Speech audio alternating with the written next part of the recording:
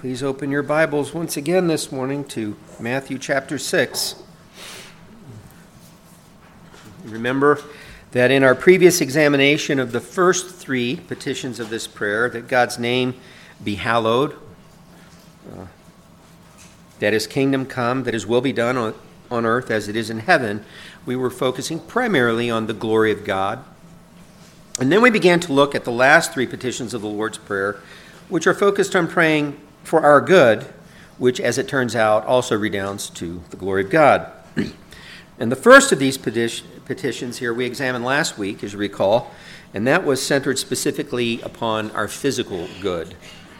And this morning we're going to begin to examine the last two petitions, both of which are focused on our spiritual good. This one, the fifth petition, of course, is focused on the forgiveness of sins. I'd like to begin reading in verse 9, where the prayer begins and is introduced. And I'm going to read all the way through verse 15, and we're going to handle and look at verses 14 and 15 today because they seem to be an explanation or a partial explanation or in response to what Jesus told us to pray in verse 12. You'll see what I mean when we read it. In this manner, our Lord Jesus said, "Therefore pray, Our Father in heaven, hallowed be your name. Your kingdom come, your will be done on earth as it is in heaven. Give us this day our daily bread." And remember, that's the clue here, that we're talking about a daily prayer or a daily model prayer. And so that the things he's talking about in the prayer are things that he assumes we need to be reminded of every day or that we need every day, such as our daily bread or the meeting of our physical needs. And notice also the plural once again. Give us this day our daily bread. Jesus wants us always to be, whenever we're praying, and we can pray for personal things for ourselves, but he never wants it to be far from our mind that we're part of a community, that we're supposed to love as he loves, and that we shouldn't care about our own needs and not care about theirs, right? So we're praying for our good, but at the same time for the good of our brothers and sisters in the Lord. And this continues with what he says in verse 12, "And forgive us our debts." The assumption is that we're part of a community that daily needs forgiveness, which shouldn't surprise us then when we read the next line, "as we forgive our debtors." We live amongst a community of people that need forgiveness from God every day, but not just from God every day, but from each other, perhaps on a daily basis. "And do not lead us into temptation," he goes on to say, "but deliver us from the evil one. For yours is the kingdom and the power and the glory forever. Amen." And then he says, taking up the issue of forgiveness, "For if you forgive men their trespasses, your heavenly Father will also forgive you. But if you do not forgive men their trespasses, neither will your Father forgive your trespasses." And notice he's putting trespasses in the place of debts. More on that in a moment. Let's take some time to pray, and then we'll see if we can't get a good handle on what Jesus' intention is when he teaches us to pray this way. Holy Father, we come before you this morning thankful for all that you've done for us, thankful that you created the universe, thankful that you, after the fall of man, provided your Son Jesus to be their Savior, and that you've saved each one of us here today who knows you, who's been forgiven by you, who's trusted in Christ alone, by grace alone, through faith alone, as their Savior and Lord, as the one who died on the cross for our sins, who rose from the dead that we might have everlasting life, who ascended to your right hand where he ever lives to intercede for us. We come gratefully before you, looking into his words and desirous that you would fill us with your Holy Spirit so that we might understand his intentions in the light of his other teachings and the things that he inspired his apostles and taught his apostles to teach. Grant us wisdom in this endeavor, we pray. And work in our hearts, conviction where we need it, encouragement where we need it. Teach us, we pray, in the name of our great God and Savior, Jesus Christ. Amen. When he was tempted by Satan in the wilderness, our Lord Jesus reminded him that Man shall not live by bread alone, but by every word that proceeds from the mouth of God. He was actually citing Deuteronomy 8:3 there. I think here in the Lord's Prayer, he also reminds us that man lives not only by daily bread alone, but by daily forgiveness from God. As the 17th century Puritan theologian Thomas Watson put it, as soon as Christ had said, "Give us daily bread," he adds, "and forgive us." He joins the petition of forgiveness of sin immediately to the other of daily bread to show us that though we have daily bread, yet all is nothing without forgiveness. If our sins be not pardoned, we can take but little comfort in our food. As a man that is condemned takes little comfort from the meat you bring him in prison without a pardon, so though we have daily bread, yet it will do us no good unless sin be forgiven. What though we should have manna, which is called angels' food? Though the rock should pour out rivers of oil, all is nothing unless sin be done away. When Christ had said, "Give us our daily bread," he presently added, "And forgive us our trespasses." Daily bread may satisfy the appetite, but forgiveness of sin satisfies the conscience. Daily bread may make us live comfortably, but forgiveness of sins will make us die comfortably. D.A. Carson stressed the same idea in his commentary on this passage when he wrote this: "The first three petitions stand independently from one another. The last three, however, are linked in Greek by ands." Now, he's not saying they stand independently in terms of thought from one another. He's speaking grammatically, right? When he says the first three petitions stand independently from one another, the last three, however, are linked in Greek by ands. The Greek word kai, and. Almost as if to say that life sustained by food is not enough. We also need forgiveness of sin and deliverance from temptation. I think he's on the right track. In fact, this is what Pastor Brent pointed out last week when he, right after I was finished talking about give us this day our daily bread, he talked about we need more than daily bread. We need forgiveness. We need redemption through Jesus Christ. We need a reminder of our salvation and so forth. He made the same point that these scholars are making, that Jesus was making, I think, in this prayer. So while keeping in mind then that daily forgiveness is just as important to our spiritual health as our daily bread is to our physical health, and keeping in mind that we're always praying this with a mindset of who's around us in the body of Christ and caring for them, that they be forgiven, not just by God, but by us when we need to forgive them. We'll try to then look more closely at the way Jesus wants us to pray for this forgiveness. He says in verse 12, "And forgive us our debts as we forgive our debtors." Now, a couple of questions came to my mind when I prepared this and was reading this verse. And the first is, what are the debts Jesus says that need to be forgiven? What does the word debts mean here? How does it inform us? And secondly, in what sense are our debts forgiven as we forgive our debtors? What does that mean? Does this imply that we earn forgiveness by first forgiving others? Some people have taken it that way, and I'm going to argue, as you can probably see if you've looked ahead in your notes, I'm going to argue against that notion. But I'm going to attempt to answer these questions, beginning, of course, with the first one, because when you have two questions, it's good to start with the first one. What are the debts we need to have forgiven? Now, as most of us are no doubt already aware, the Bible can sometimes describe sins as debts and the forgiving of sins as the forgiveness of a debt. It's obvious metaphorical language, right? And it was well understood by first century Jews, and this is why Jesus uses it in this passage, and why also on another occasion when he taught his disciples to pray in a similar fashion, he could, instead of referring to debts, refer to sins. Because for him, these are interchangeable terms in this context, right? Debts are a metaphor for sin. So in Luke 11:4, that version of the prayer that I believe he taught on another occasion says, "And forgive us our sins, for we also forgive everyone who is indebted to us."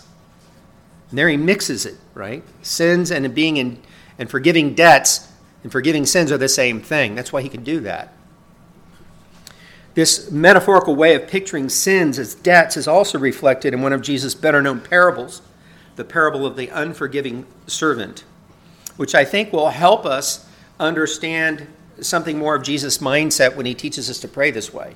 Forgive us our debts as we forgive our debtors. This is found in Matthew 18.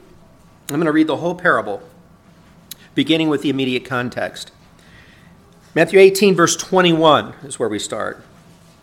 Peter came up to our Lord Jesus and said, Lord, how often shall my brother sin against me and I forgive him?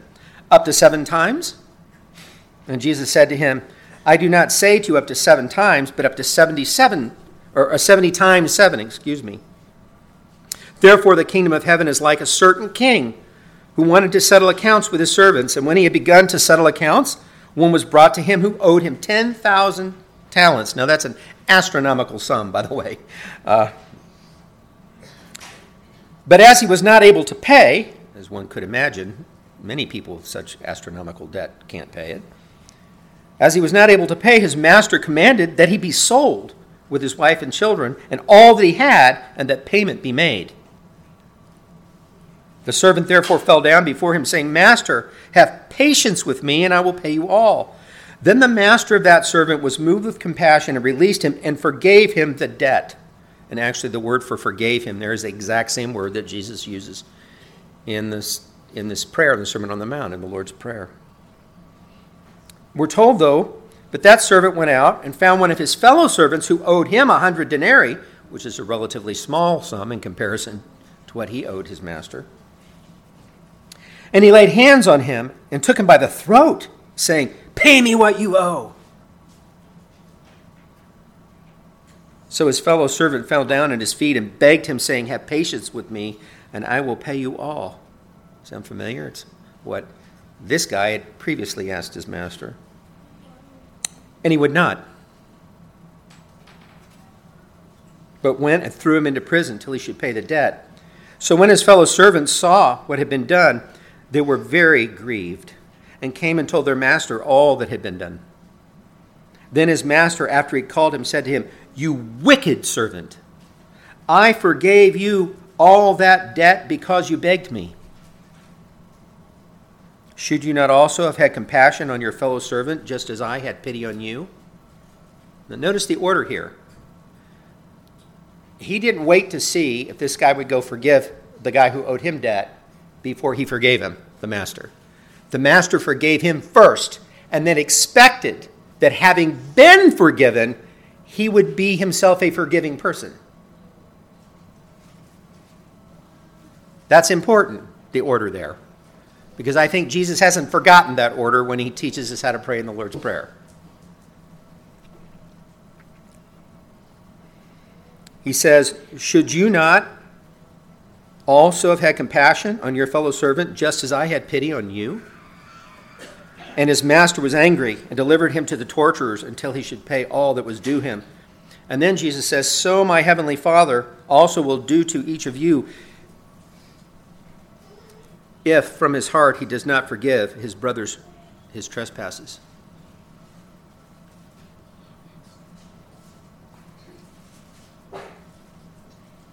There's an important principle in this parable that our forgiveness of others ought to flow out of our having been forgiven by God.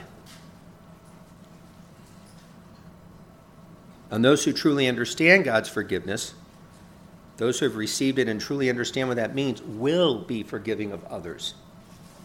That's the assumption.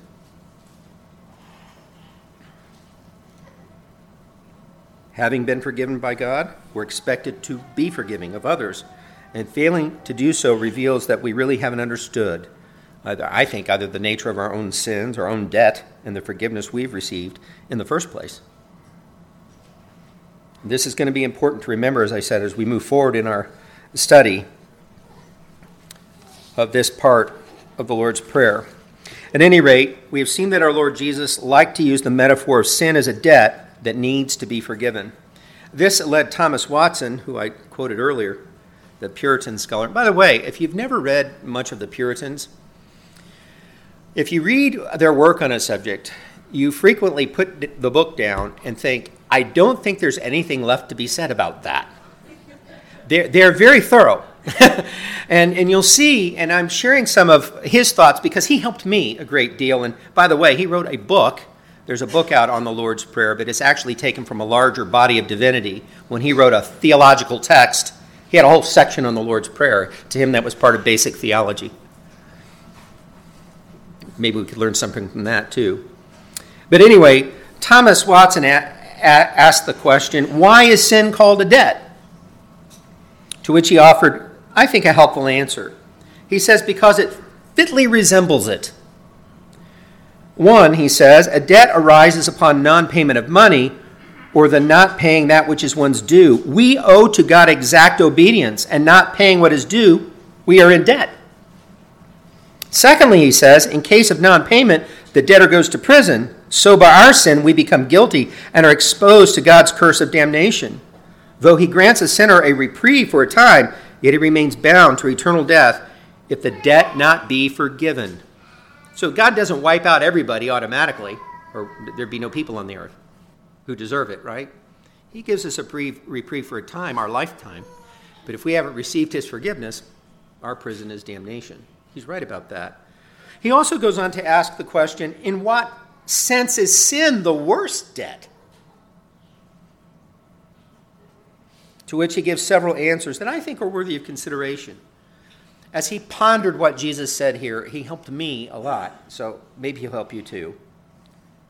In what sense is sin the worst debt? First, he says, because we have nothing to pay. If we could pay the debt, what need to pray, forgive us? Secondly, he says sin is the worst debt because it is against an infinite majesty. Thirdly, he says, sin is the worst debt because it is not a single, but a multiplied debt. Forgive us our debts, plural. We have debt upon debt. Fourth, he says, sin is the worst debt because it is an inexcusable debt in two respects. He gets very involved outlines. First, he says, there is no denying the debt. Isn't that the truth? Other debts men may deny. If the money be not paid before witnesses, or if the creditor loses the bond, the debtor may say he owes him nothing. But there is no denying the debt of sin. If we say we have no sin, God can prove the debt. And secondly, he says, there is no shifting off the debt. Other debts may be shifted off. We may get friends to pay them, but neither man nor angel can pay this debt for us. If all the angels in heaven should make a purse, they cannot pay one of our debts. In other debts, men may get a protection so that none can touch their persons or sue them for it. But who shall give us protection from God's justice? Of course, the answer he knows to that, and that we all know to that, is Jesus Christ alone has paid the debt on our behalf.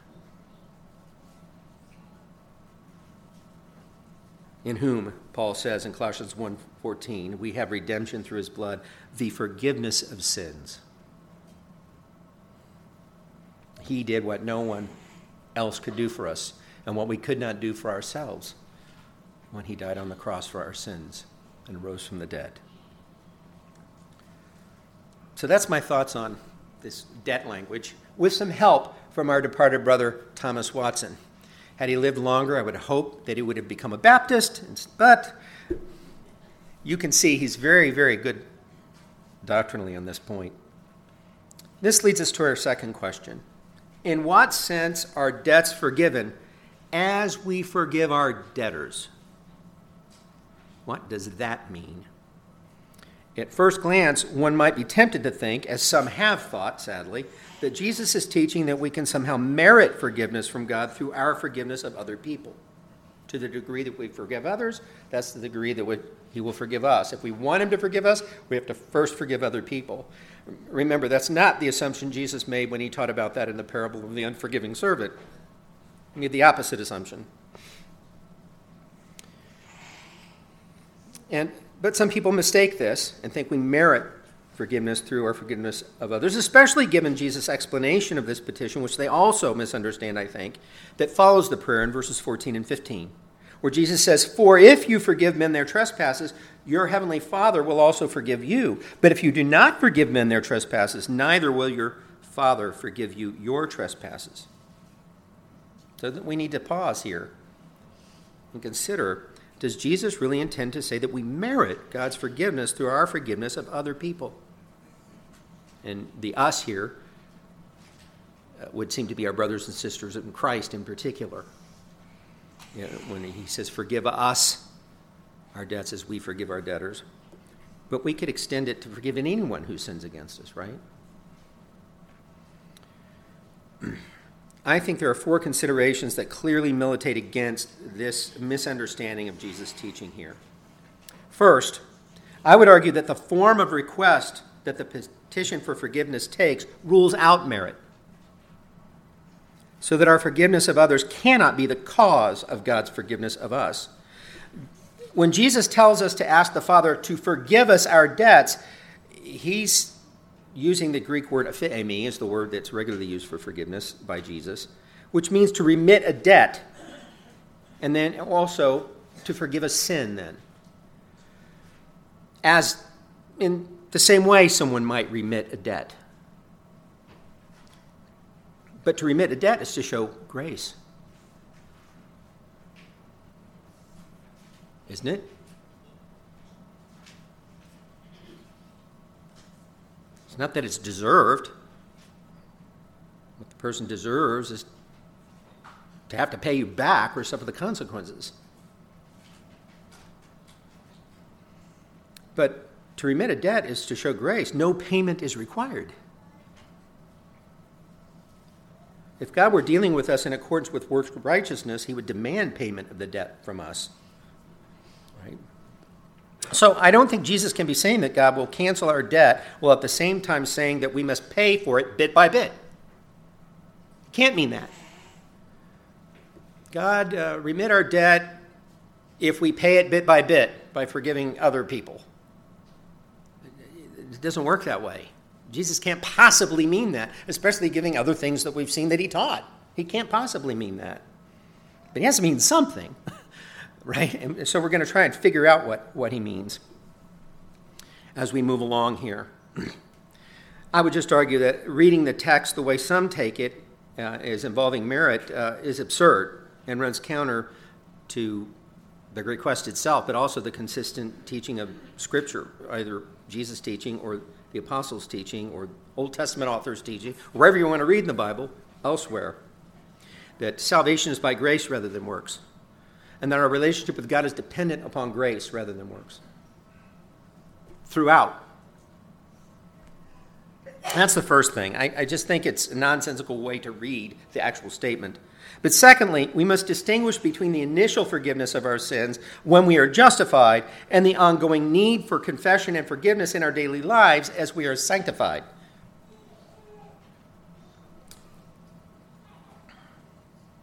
Notice in this regard that Jesus clearly intends this prayer for those who are already believers and thus are already justified by God's grace and forgiven of their sins. They're not asking to be saved initially. They're already saved. And they're encountering daily sin and asking daily for its forgiveness. And we know this because he's teaching his disciples to pray and is inviting us to pray as believers to God as our Father. That means we already have a relationship of salvation with him.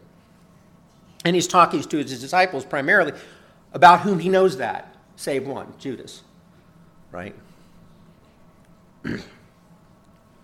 Notice also that Jesus clearly intends this, as I've said, to be an ongoing daily prayer for forgiveness, which means that he has to have our daily sanctification in mind.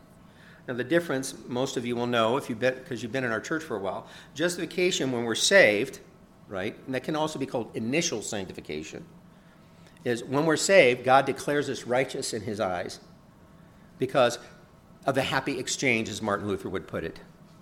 Christ took all our sins on himself on the cross and took the punishment for them. And his righteousness was credited to us as our own. And based on that imputed or credited righteousness to us, to our account, we are declared righteous in the eyes of God. That's justification. And we're forgiven of our sins. We have new life in Christ. We are saved. But the Bible also describes an ongoing process of sanctification by which we are slowly made more and more to be what God has declared us to be in Christ, righteous. And we don't achieve perfection in this life in that. Paul calls that glorification, and that awaits the future resurrection. But in the meantime, we're going through this process of sanctification in which, although we've been forgiven of our sins initially, we are going to continue to battle with sin. That's the assumption Jesus makes in teaching us to pray daily, forgive us our sins, that every day we're going to battle sin and fail in one way or another and need forgiveness. And that those around us are going to have the same problem. And they're not only going to need forgiveness from God, but forgiveness from us. And that this is part of the sanctification process. Trusting God more and more for forgiveness and forgiving others is part of life as a Christian. This is what Jesus is presupposing here. He doesn't then intend to this clearly in the context to be a once-for-all prayer for salvation and receiving of initial forgiveness, which has already happened for believers who have trusted him for salvation and received justification through his saving work. Remember how the Apostle Paul teaches that we're justified by grace in this respect in Romans 3:21 through 24, where we read, "But now the righteousness of God apart from the law is revealed, being witnessed by the law and the prophets, even the righteousness of God through faith in Christ to all and on all. For there is no difference. For all have sinned and fall short of the glory of God, being justified freely by his grace through the redemption that is in Christ Jesus." And this implies what Paul makes explicit later in his discussion of justification in chapter 4, verses 5 through 8, which I've already described to you, this idea of imputation, or the reckoning of our sins to Christ, but righteousness being reckoned to us because our sins haven't been reckoned to us. In Romans 4, 5 through 8, we read, "But to him who does not work, but believes on him who justifies the ungodly, his faith is accounted for righteousness, just as David also describes the blessedness of the man to whom God imputes righteousness apart from works." Now, in the context, it's the righteousness of God through Christ that's imputed or reckoned to us as our own that he has in mind here. But notice, David put it negatively in Psalm 32. When he wrote, "Blessed are those whose lawless deeds are forgiven." In the Septuagint, that's the same word that Jesus is using here, epitome. "And whose sins are covered. Blessed is the man to whom the Lord shall not impute sin." Well, if our sins aren't reckoned to us, Paul is assuming, righteousness must be. Because, he believed in the law of non-contradiction. As a matter of fact, Paul actually spoke in another epistle of our initial forgiveness in Christ as the cancellation of a debt. He says this in Colossians 2:13 and 14, "And you, being dead in your trespasses and the uncircumcision of your flesh, he made alive together with him, having forgiven you all trespasses, having wiped out," blotted out or erased, "the handwriting of requirements," the Greek here means record of debt, more literally, "that was against us, which was contrary to us, and he has taken it out of the way, having nailed it to the cross." I mentioned what I think the Greek more literally means there. I think the ESV does a better job of bringing that out. It translates the verses this way: "And you who were dead in your trespasses and the uncircumcision of your flesh, God made alive together with him," referring to Christ, "having forgiven us all our trespasses by canceling the record of debt that stood against us with its legal demands." He's just likening forgiveness to the cancellation of a debt, as our Lord Jesus did. He's speaking figuratively. This he set aside, nailing it to the cross. At any rate, our Lord Jesus did not have this justification and initial forgiveness in mind when he taught his disciples to pray daily for God's forgiveness. We don't have to be justified once again every day. What Paul's describing and what Jesus taught is that justification is a once-for-all thing.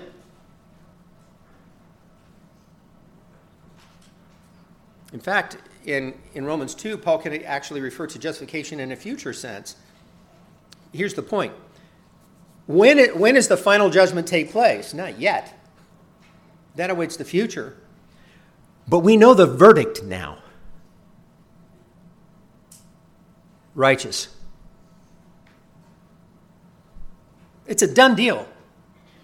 You don't have to do this over and over again. But what is an ongoing thing is sanctification.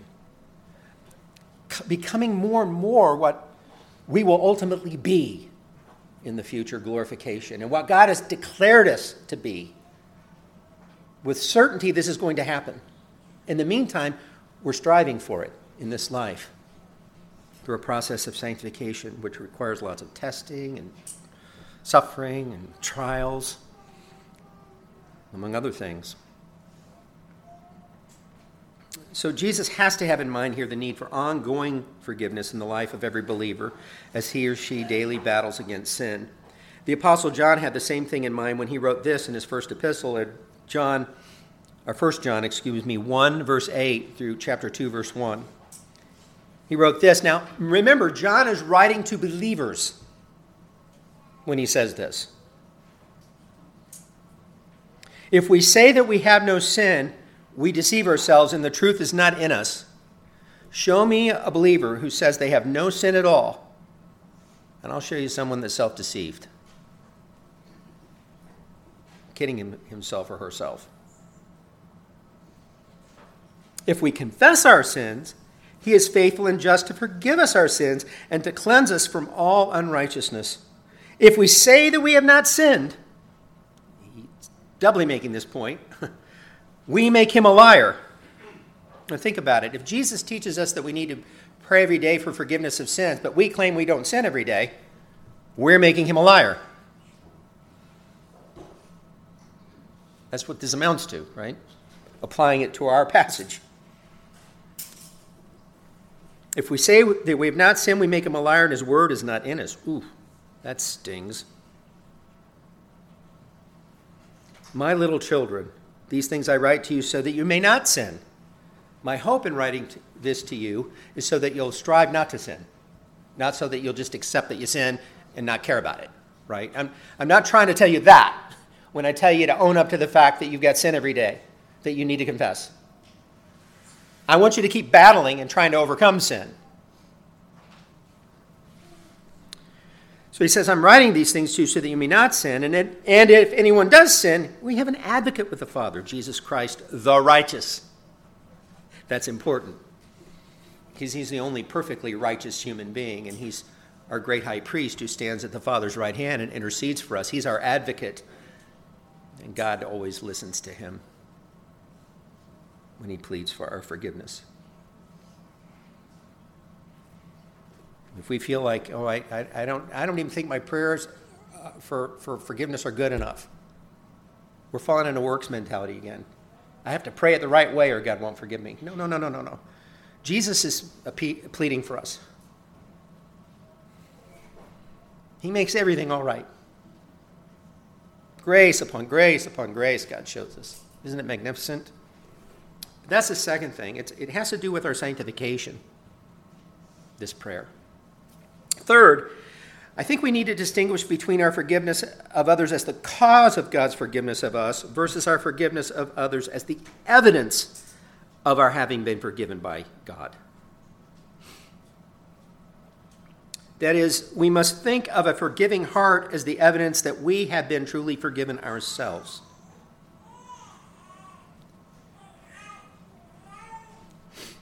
In this sense, it's one of those works that is the fruit of genuine saving faith. There's a principle about this that our departed brother, the Apostle James, wrote in James 2, verses 14 through 17, when he said, "What does it profit, my brethren, if someone says he has faith but does not have works? Can faith save him?" And what he's talking about, someone who claims to have faith but shows no change in their life whatsoever, that one would expect of someone who has faith in God for salvation. that person's lying. That's not what saving faith looks like. If a brother or sister is naked and destitute of daily food, he says, and one of you says to them, depart in peace, be warmed and filled, but you do not give them the things which are needed for the body, what does it profit? Thus also faith by itself, if it does not have works, is dead. As many Reformed theologians have correctly asserted over the centuries, we are saved by grace through faith alone, but the faith that saves is never alone. We're saved by grace through faith alone, apart from works. But the faith that saves is never alone. It always produces works. And that's what James was talking about. If you claim to have genuine saving faith, I ought to be able to tell it by how you live. And one of those things would be forgiveness. He doesn't mention that there in those particular verses, but we could fill in any part of the Christian life.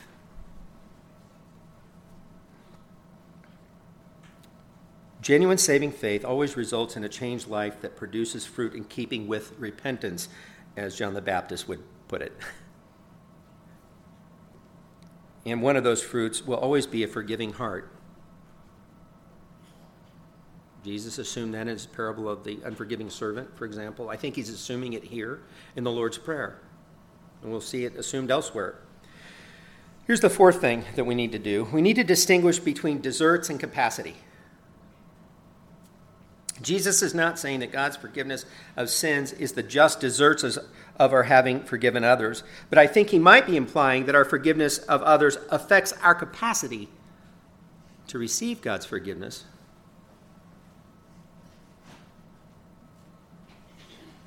To have assurance of his forgiveness, perhaps. If you show me a genuine believer who's carrying a grudge and is unforgiving toward others, and I'll almost certainly show you someone who has doubts about his salvation, worries that he's been forgiven by God, even though he has.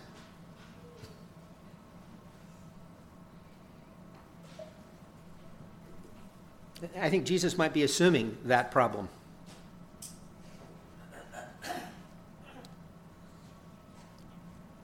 I think this is consistent with the teaching of the rest of Scripture, this assumption. For example, in Psalm 66:18, the psalmist says, if I regard iniquity in my heart, the Lord will not hear me. This is a believer writing this. Peter could say to husbands, to give another example that comes to mind, that if you don't love your wives like you should, right, God will not hear your prayers. He doesn't say, but you're not truly saved then. He says it's an impediment to your relationship with God. Well, so is refusing to forgive other people. It's an impediment to your relationship with God. So when Jesus teaches us to pray daily, forgive us our debts as we forgive our debtors, he's also giving us a daily reminder that we need to confess our sins to God, to be forgiven by him. He's giving us a daily reminder that our relationship with others always in some way affects our relationship with God on a daily basis. Notice the plural pronouns throughout this prayer again. You cannot love Jesus and not love his bride, the church. The harm you do to the church through refusing to forgive, you're doing to Jesus. Remember what he said to Paul on the road to Damascus?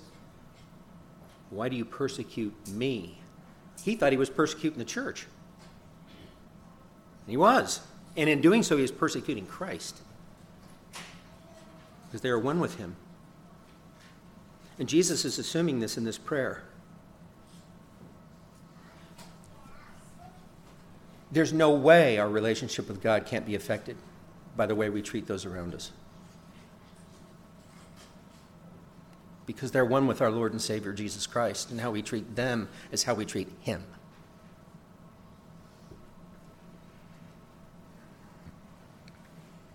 So Jesus is recognizing that our relationship and our fellowship with God can be hindered.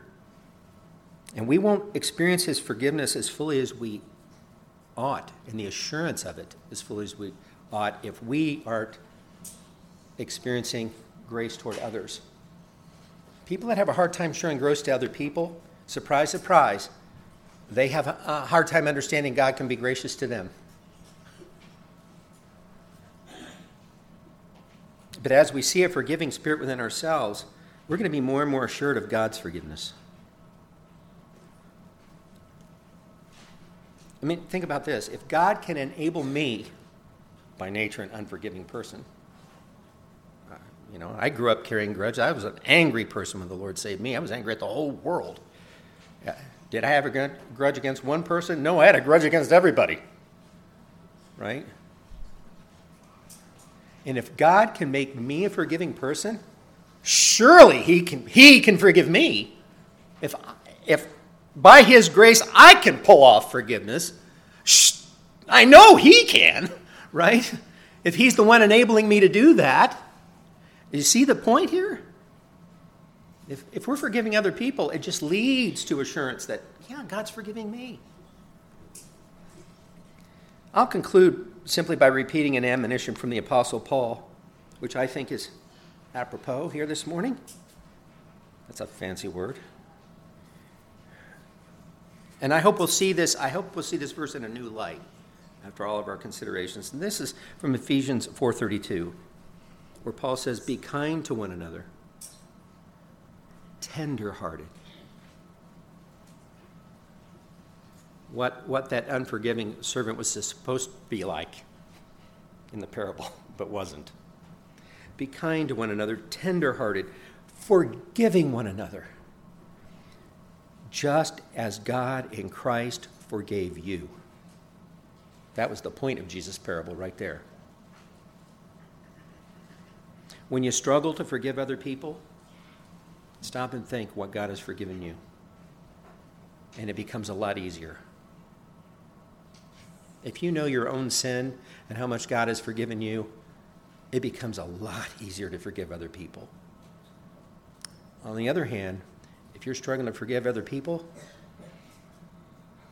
you've lost sight of what God's done for you. And that's why Paul says what he says. Forgiving one another just as God in Christ forgave you. You keep that in mind always, and you're on the right track. And I think that's the kind of thing Jesus wants us to do when we pray, forgive us our sins as we forgive those who sin against us. Let's pray. Holy Father, it's my hope that having gotten into all this depth and looked all over Scripture, I've put Jesus' words in their proper context so that we don't misunderstand what he's saying. He just wants us to see the link between our relationship with other people and our relationship with God and how those affect one another. And Lord, I pray that we will go away from here today with these words resounding in our ears.